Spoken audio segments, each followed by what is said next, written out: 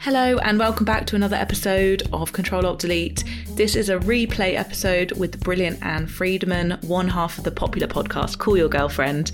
She's now the author of the New York Times best-selling book called Big Friendship, a friendship bible on how to keep each other close.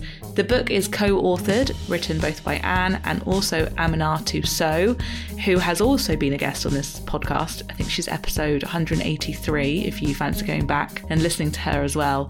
But Big Friendship is the story of their 10-year, complex, loving friendship. The book really digs into how friendship is one of the most important things in our lives. It's a relationship like all other relationships, and it takes work, and we have to put effort into our friendships.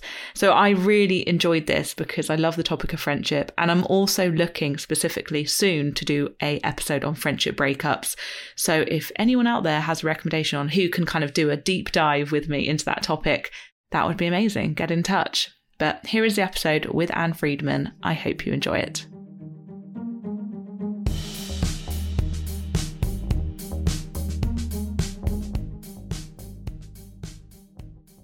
This is really fun and exciting. Thank you so much.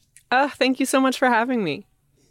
I know that this was never your aim in life, I'm sure, but you have over the years become a bit of a, not poster girl, but very much an inspiration in the freelance kind of self-employed, do your own thing world. And just wanted to say thank you for that, really, because I've followed your work for years and it's nice to see someone do it their way and then kind of encourage you to take the leap. Oh, thank you. From someone who's also great at doing it her way and encouraging others to take the leap. I really appreciate that. Thank you. Oh, you're the original. I mean, I wrote about being a multi-hyphenate and then in my head I had all these people who were already doing it. So thank you very much for that. But yeah, really wanted to talk to you mainly just for this half an hour about your book and about friendship and about, I just loved it so much. I don't think we can go off on many tangents because I want to go right into the book. So yes, congratulations. Let's do it. Congratulations on Big Friendship. I just wanted, first of all, for you to just describe what Big Friendship means, because you've almost coined like a new terminology. Yeah, that was the idea. We, of course, like everyone, had used various terms to refer to our decade-long intimate, very close, very intense friendship. We, called each other BFFs and besties and lots of things that, would look appropriate on like a little necklace or something like that, like kind of cuter terms. And we really realized as we dug into this project that part of what we're trying to do is really acknowledge that there are some friendships that really rise to a level of prominence in your life that are akin to a family member or a spouse. And we needed a new term for that. Best friend really is just not cutting it. So that is where Big Friendship comes from.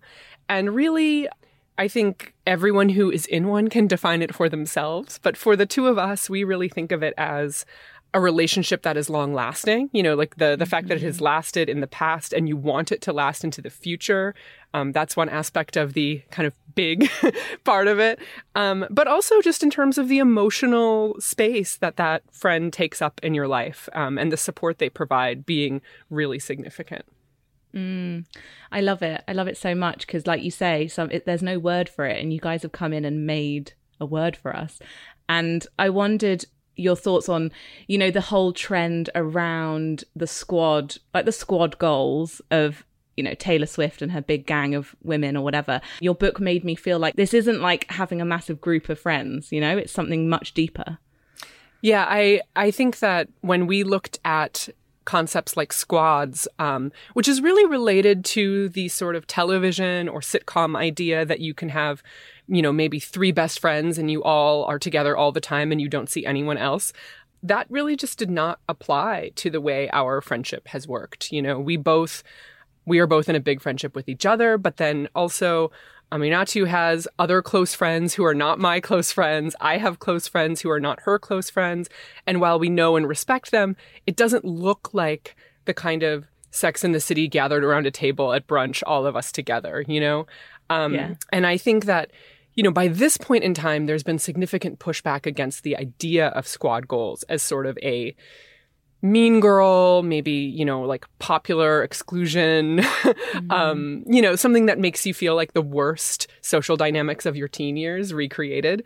And even Taylor Swift, who was the poster girl for this, has sort of recanted and said, oh, I realize this is making other women feel bad. Yeah. And I think it's fine. Listen, if you're someone who's got 3 big friends and you all hang out all the time and that does look like your life, great. I think we were just trying to put words to the fact that there are really a variety of experiences of close friendship and different configurations it can come in. Yes, yes. I've got to admit, when I first read it, when I read the first chapter, I was so relieved to hear that you and Aminatou aren't perfect and that you had issues. Because I don't know whether it's my story projecting onto you two, obviously, through the podcast, but I did kind of hold you guys up as like this friendship that was just, you never had any problems. And it was really, I feel bad saying that it was nice to read that you do. I think that it is, not every version of this book began that way. We really wrote it pretty chronologically. And the truth is that, for many years in the beginning of our friendship, it was quote unquote perfect in the sense of we weren't fighting or we didn't feel any strife with each other. I think that now, with the benefit of hindsight, we can see that there were a lot of things we weren't talking about in that phase. And, that's one reason why we wanted to start at a point of difficulty so that readers, when they were reading those early chapters where things are pretty much great with our friendship, could be looking for the cracks a little bit in the way that we were not in real time. And sure, maybe there are some long-term close friendships where they never have a fight, they never cause each other any pain. But I think we really just wanted to normalize the fact that every intimate relationship, yes, even if it's a friendship, is probably going to contain some difficulty as you try to figure each other out. 100%. Because I guess when I was reading the book, it was interesting because, yes, it's friendship, but really a friendship and a big friendship, all it is a relationship. And any relationship takes work. People say before you get married, you're not going to be happily ever after, running into the sunset. Like, it's going to be continuous work. And I guess that is proof through your podcast that you've been doing it for so long. And I actually remember like a very early piece of advice that I got, maybe at school. Someone was like, never mix business and pleasure. I remember someone just saying that to me, and I've had to really unpick it because it's not true. I know. And you guys show that it's not true. I think that, every situation is different and also, specific to the people in it. And so there are some people who say, listen, I never make friends at work. I will just never hang out socially with my coworkers. And there are other people whose lifelong closest friends are people that they met at work and who they spent all their time with. And our story is a little bit of the reverse, which is we were friends for 4 years. 4.5 years, 5 years, something like that, before we started the podcast together. And I think that is a fundamentally different arrangement. And we still did not know everything that it would mean to start a podcast together. We did not know it was starting a business together. We did not know we were adding something to both of our long hyphenate titles.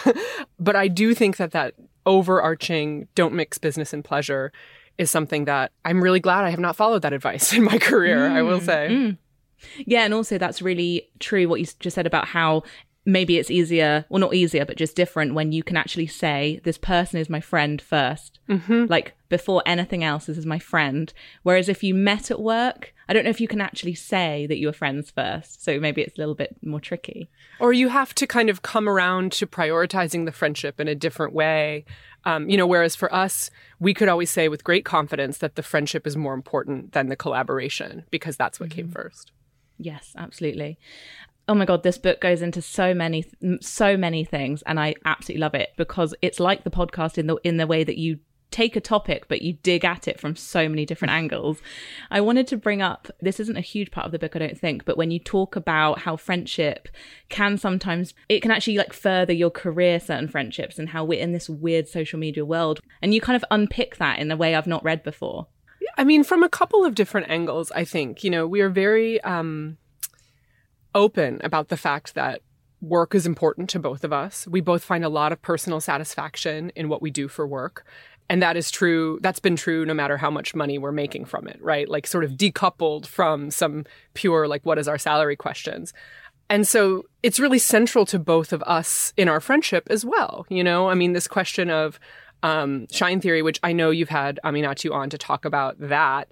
I won't go into all of the detail because I will assume all of your listeners can go back and listen to her explain that. But for us, when we think about shine theory, it's about helping each other reach the goals that we have for ourselves. And for us, those goals have largely been professional. Like we are really got these work aims. But I think you're also referring to some of the things we write about with regard to social media and how you're portraying the friendship that you're in. And I think it can get quite sticky. Like how are you avoiding questions in your friendship because it's too complicated for whatever the work arrangement is? Things like that we really had to grapple with as we figured out how to tell this story together. Yes. Because also, I guess it's just something to be aware of in terms of when you're navigating a friendship. I think it's obvious with you two, like you just talk about these things because you're interested in it, you know, the layers of, even when you're like doing sponsored content, you're so self-aware and being like, oh, this is how we make the podcast. But just for you guys to even be aware of like how a friendship can build a brand is fascinating, and how that shouldn't get in the way of the friendship either. Right. And also how we don't want to be a brand for uncomplicated, easy friendship. I think that like if there's anything that this book represents, it's that we would like to be people who are known for talking about what's difficult about friendship as much as what's great about it. And we can take issue all day long with like the being a brand, you know, that verb to be a brand. But at the end of the day, like that's the conversation that we want to be having. Yes. Another amazing chapter and something that I have not read much about is interracial friendships. You guys go there and talk all about that. And I thought it was brilliant. Yeah, you know, friendship is extremely under-researched. There are a lot of studies about children and how they form friendships. There are studies about college students and how they form friendships, I think because they are an easy audience or like an easy population to reach for a lot of researchers. But there is very little about the kind of, I'm out of my school years, I am not a child anymore, adult friendships like we have. And all of that is doubly true for interracial friendships. There was an essay collection that we read, and there are a couple of scattered studies trying to measure how many friends of another race people have, but virtually nothing about the ways it is navigated within a friendship. And I think that's really telling. You know, when you look across publishing and media, the gatekeepers are overwhelmingly, horrifyingly white. And when you look at the statistics, who is least likely to have an interracial friendship? It's white people. And so there's a reason this topic is so underexplored, I think, which is that editors and, you know, people who are commissioning work on this topic do not see it as a core part of friendship because it's not a part of their personal experience. So we really struggled with exactly how and where it should go in this book. And ultimately, when we realized how little is out there, we knew we had to give it a full chapter as opposed to dealing with it within another part of the book.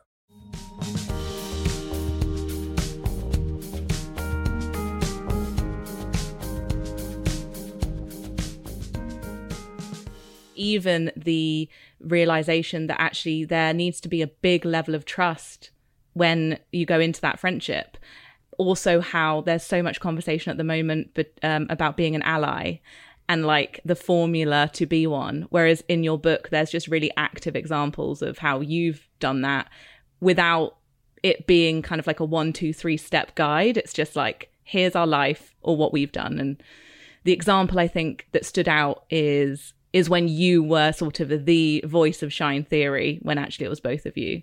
Yeah. And I think that, you know, some of that is a result of not having the intention to make Shine Theory a big thing, right? I think if we had known it would be very popular, I know for myself, I would have approached that very, very differently. And in my mind, I was like, oh yeah, this is just another one of my weekly columns. Like, let's get it done. I really didn't know. And so I think that it's also true that if I had really had at the forefront of my mind the ways that Black women have not been credited for their intellectual contributions, I also would have written it differently, or I would have been thinking about it differently. So I think that that's a good example.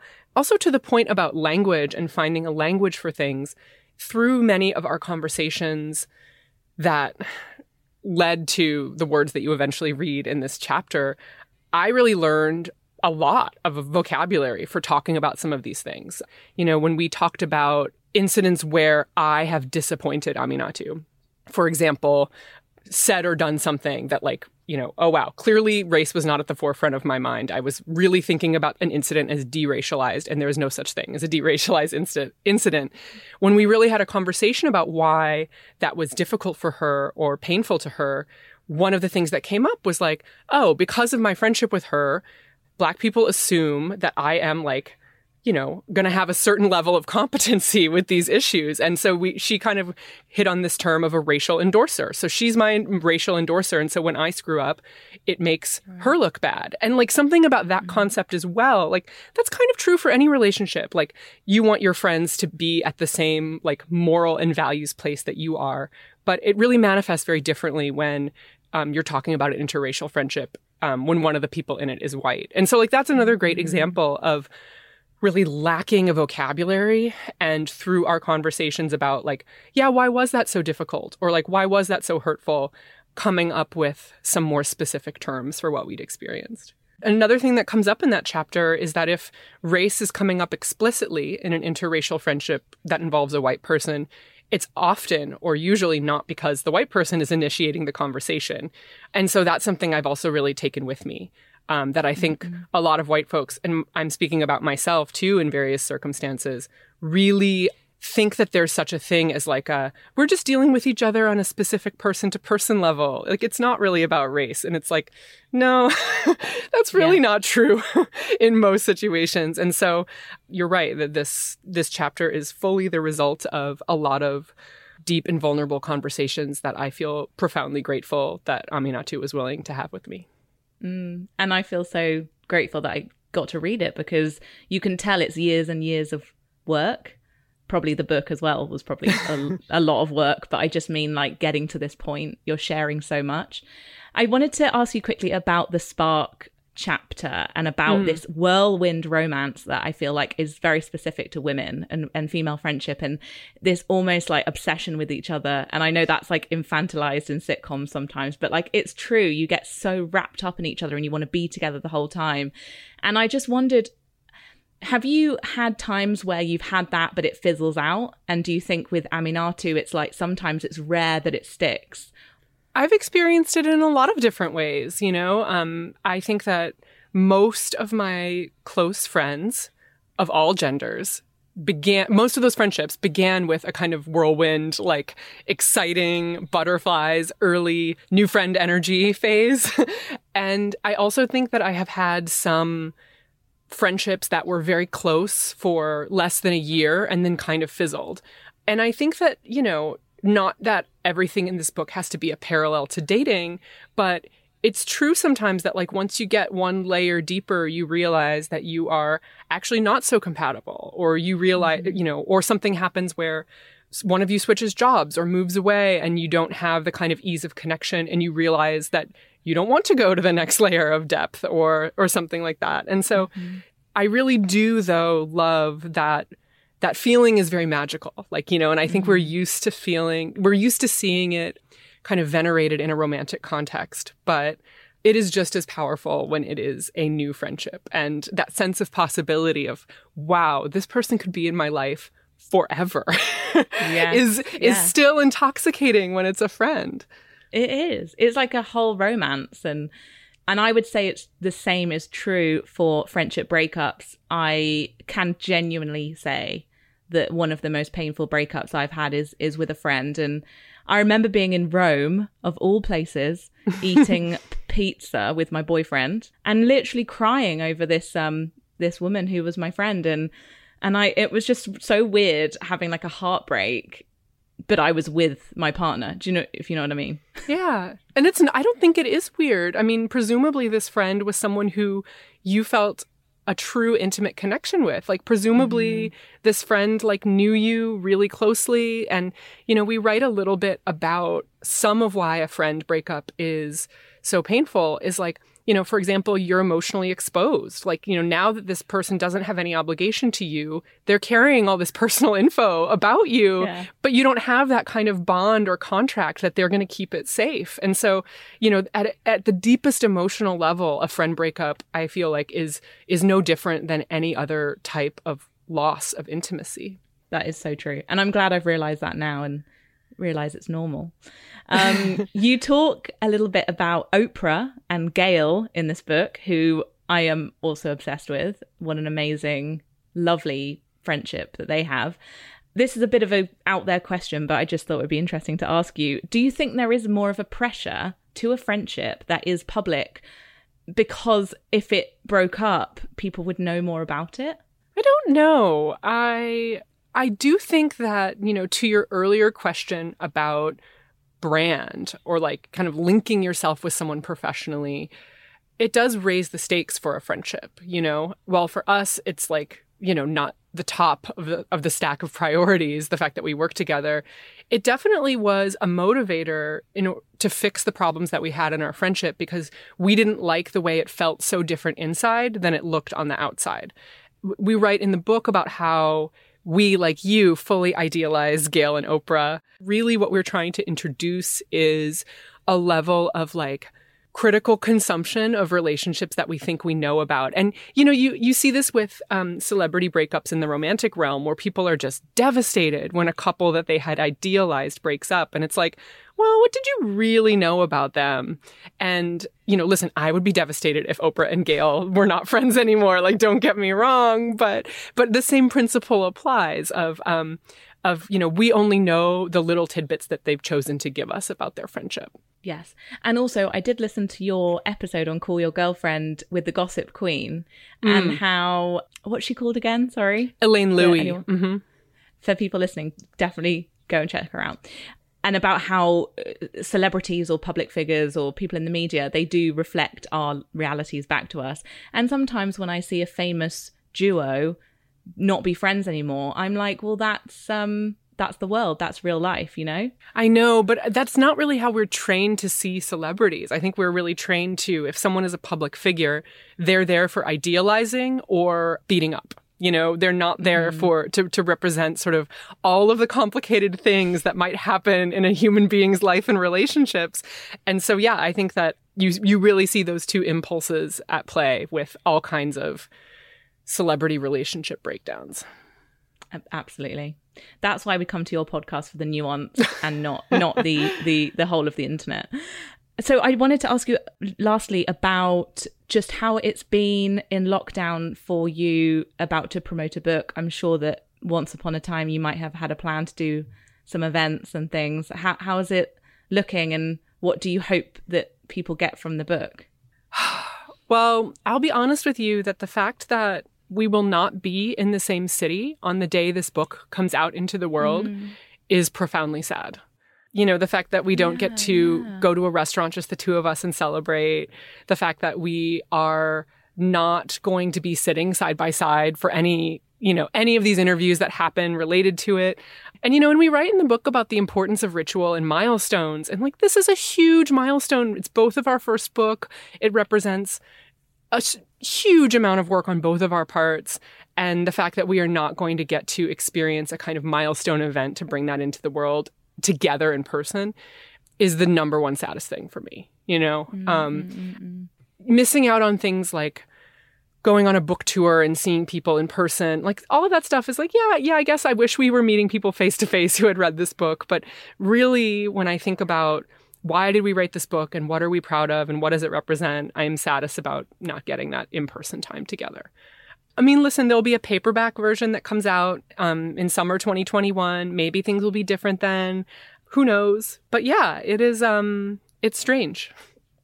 Well, I think it's going to go down so brilliantly with everyone who buys it, because I think what you did with Shine Theory was amazing. And I think you've kind of done that again with Big Friendship. It's yeah, I'm so glad it exists and we get to talk about it in all its layers. Oh, everyone thank you for talking about it. Yeah. Everyone listening, go and buy a copy of the book. And hopefully we can have another celebration in 2021 with the paperback.